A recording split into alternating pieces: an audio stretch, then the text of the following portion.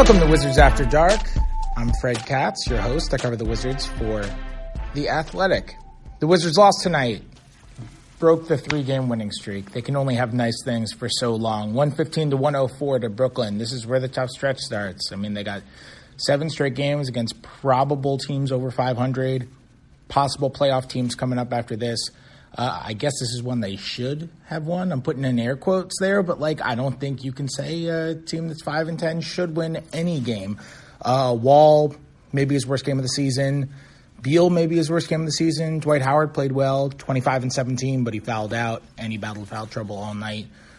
D'Angelo Russell really balled out. He had 23, and Spencer Dinwiddie had 25 off the bench. I'm here with Brian Lewis from the New York Post, my hometown paper. How you doing? I'm wonderful. I'm doing a lot better than the Wizards. Oh, that's not a high standard. No, it's a very low standard. What worked so well for the Nets tonight? Well, when you look at the stat sheet, one of the things that jumps out to me that worked well is something that they concentrate on, which is running people off the three-point line. They never want to say we're giving up any shots, but everybody knows you have to give up something. So they want to give up the lower value shots. They're trying to avoid threes and dunks, and they'll give you the mid-range. Now, obviously you're around Washington a lot more than I am, but from what I've seen, Washington's actually taken a fair amount of threes this year, and to only get up 17 and to only make 3 of them, that tells me at least defensively the Nets got done what they wanted to get done. At least after that first quarter, which I'm sure they probably don't want to discuss when they gave up 60% shooting. But after that, and they settled in, they got done what they wanted to defensively. Yeah, the thing with the Wizards that I've kind of preached is the reason for optimism.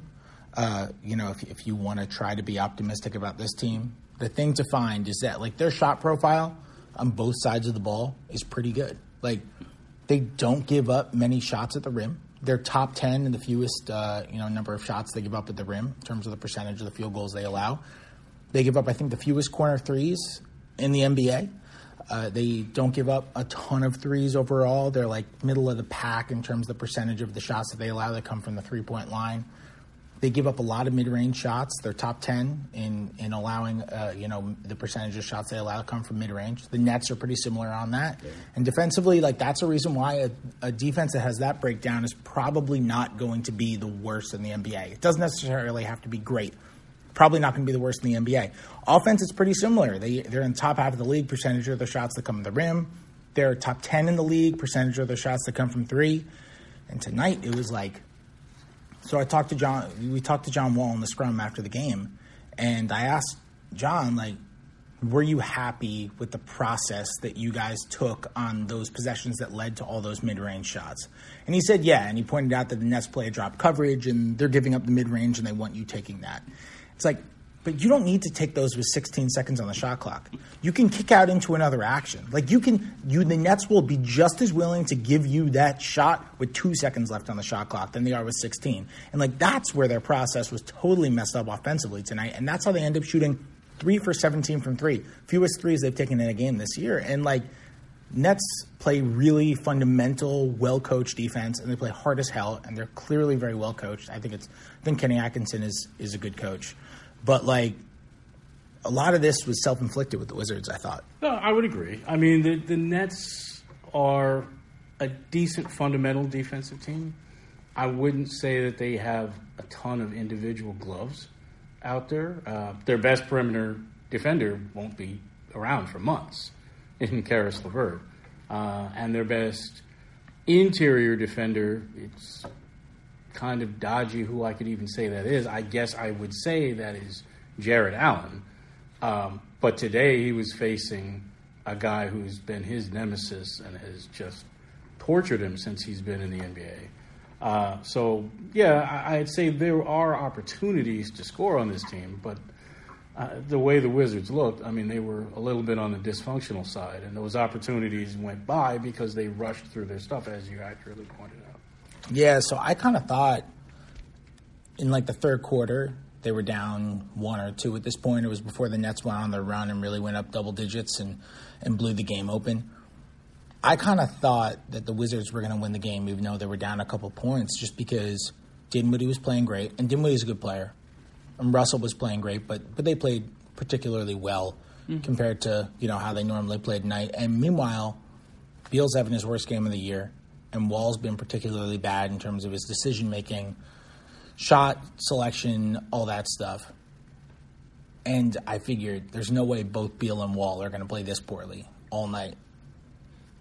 Don't be misled by the line. I mean, Wall had 16 and 7, which is not horrible. Beal had 20 on 8 of 19 shooting. I thought both were just off. It doesn't feel like Wall had 16 and 7. I mean, if I weren't looking at the stat sheet, it felt like he had maybe 11 points and 4 assists and shot poorly and had a worse plus-minus than that. That's how it felt watching it. Yeah, it did. I think part of it was that they kind of went on like a garbage time run because they were down like 20. And then they went on a garbage time run because they left 19, late and 4. You're right. Yeah, they left their starters in late. And, if Scott Brooks pulls the starters at a normal time with, 3.5 minutes left or whatever, and they're down 20, then all of a sudden, John Wall's plus-minus is minus 20. And, the starters go on their run. It was, pointless. It was a pointless garbage time run when the starters could have been out of the game. I didn't think they were good. They were bad defensively tonight, too. I mean, Dinwiddie was driving by them. The Nets were kicking the threes. The Nets went 9 of 33 from 3. They could have made more. They missed some open That's threes. about what they'll do in terms of getting threes up. Sometimes they'll get up a few more. But obviously, in terms of the 9, I mean, they left some points on the board there. I mean, there were opportunities. But, I mean, there were wide open looks that Joe Harris doesn't generally miss that he couldn't knock down tonight. Yeah, I mean, there were a couple more that who was it who missed a couple of open looks? Well, Dudley missed a couple of open looks, missed too. A few open looks. Alan Crabb missed a few open looks. Now, the way this season has gone for him, that's not unusual. Yeah, Crabb's numbers are weird. They're very strange. And when you mechanically, you can tell he's a shooter. You know he can shoot. Because the back of his card tells you that. I don't know. Kids even collect cards anymore still? I don't even know. I used to collect cards. I don't think anybody does that. They don't do that anymore. But, okay, well, his basketball reference website tells you that he can shoot. That does sound way worse. Right, exactly. Yeah. So we know he can shoot, but he just, for the second year in a row, he got hurt in camp, and it set him back. And, when he gets in funks, they just last a while. And this one is even more pronounced than last year. I mean, he was shooting 25%. That's pretty inexcusable for a guy making $18.5 million a year. So I'm not that shocked that, he was having a hard time getting him to go down. But Joe Harris, I mean, easily could have had 6 or 7 more points tonight. Yeah. So this is actually going to be a quick episode. Brian's it's 11:30 right now, and Brian's a trooper. Brian's got to drive back to New York tonight, so he's going to be getting in super late. You're going to be speeding like crazy at this hour. But Brian's got to drive back tonight, so he was nice enough to come on still. We're doing a pretty quick one. We're going to wrap up in a sec.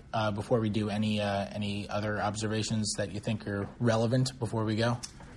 Not so much an observation. I am very fascinated to watch how this season plays out for Washington. I really am. I'm fascinated to see, one, how the chemistry ends up on this roster by the end of the year.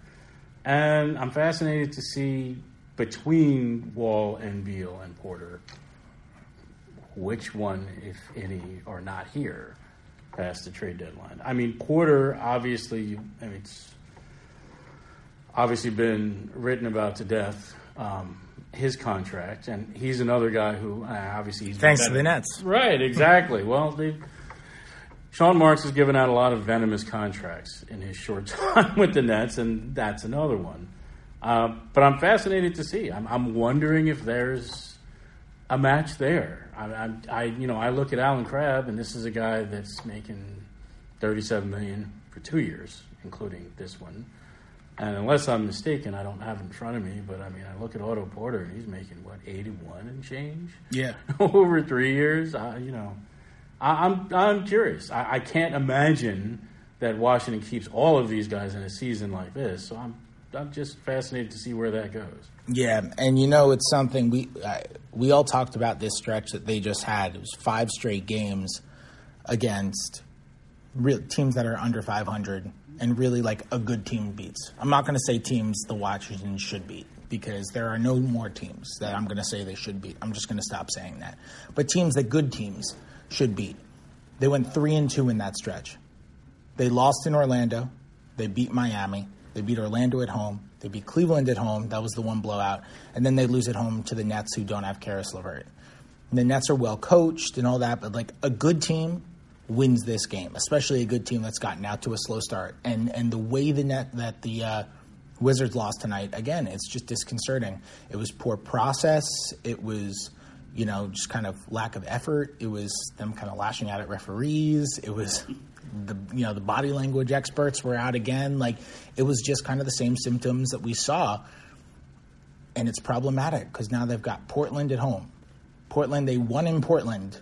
God knows how, but they won in Portland already. Portland is really good. They're going to come into yes, and Portland is really good, and they play hard. And Portland's got a great culture, and like they're going to want to come in. They're going to want to beat up on the Wizards because the Wizards just beat them in a close overtime game in their place, less than a month ago.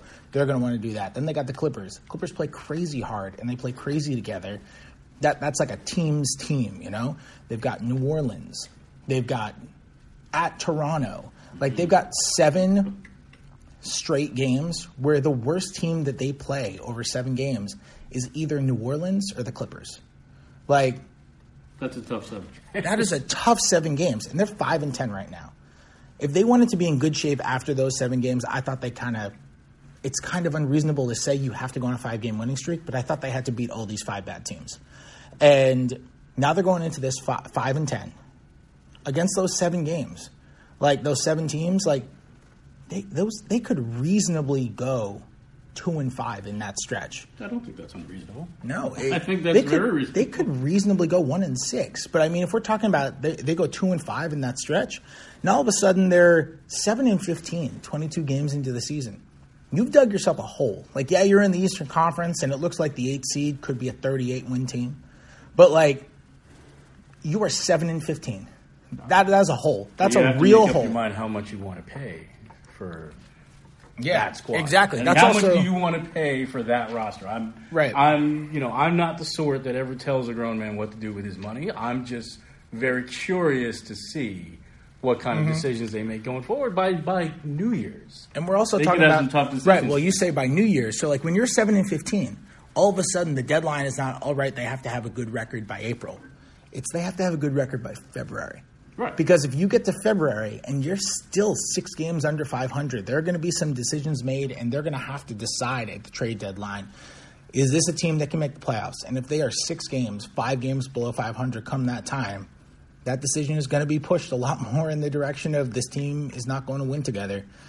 And, I mean, it's very possible we look back on this upcoming 7-game stretch and think this made or broke this season. That expression doesn't work so well in the past tense.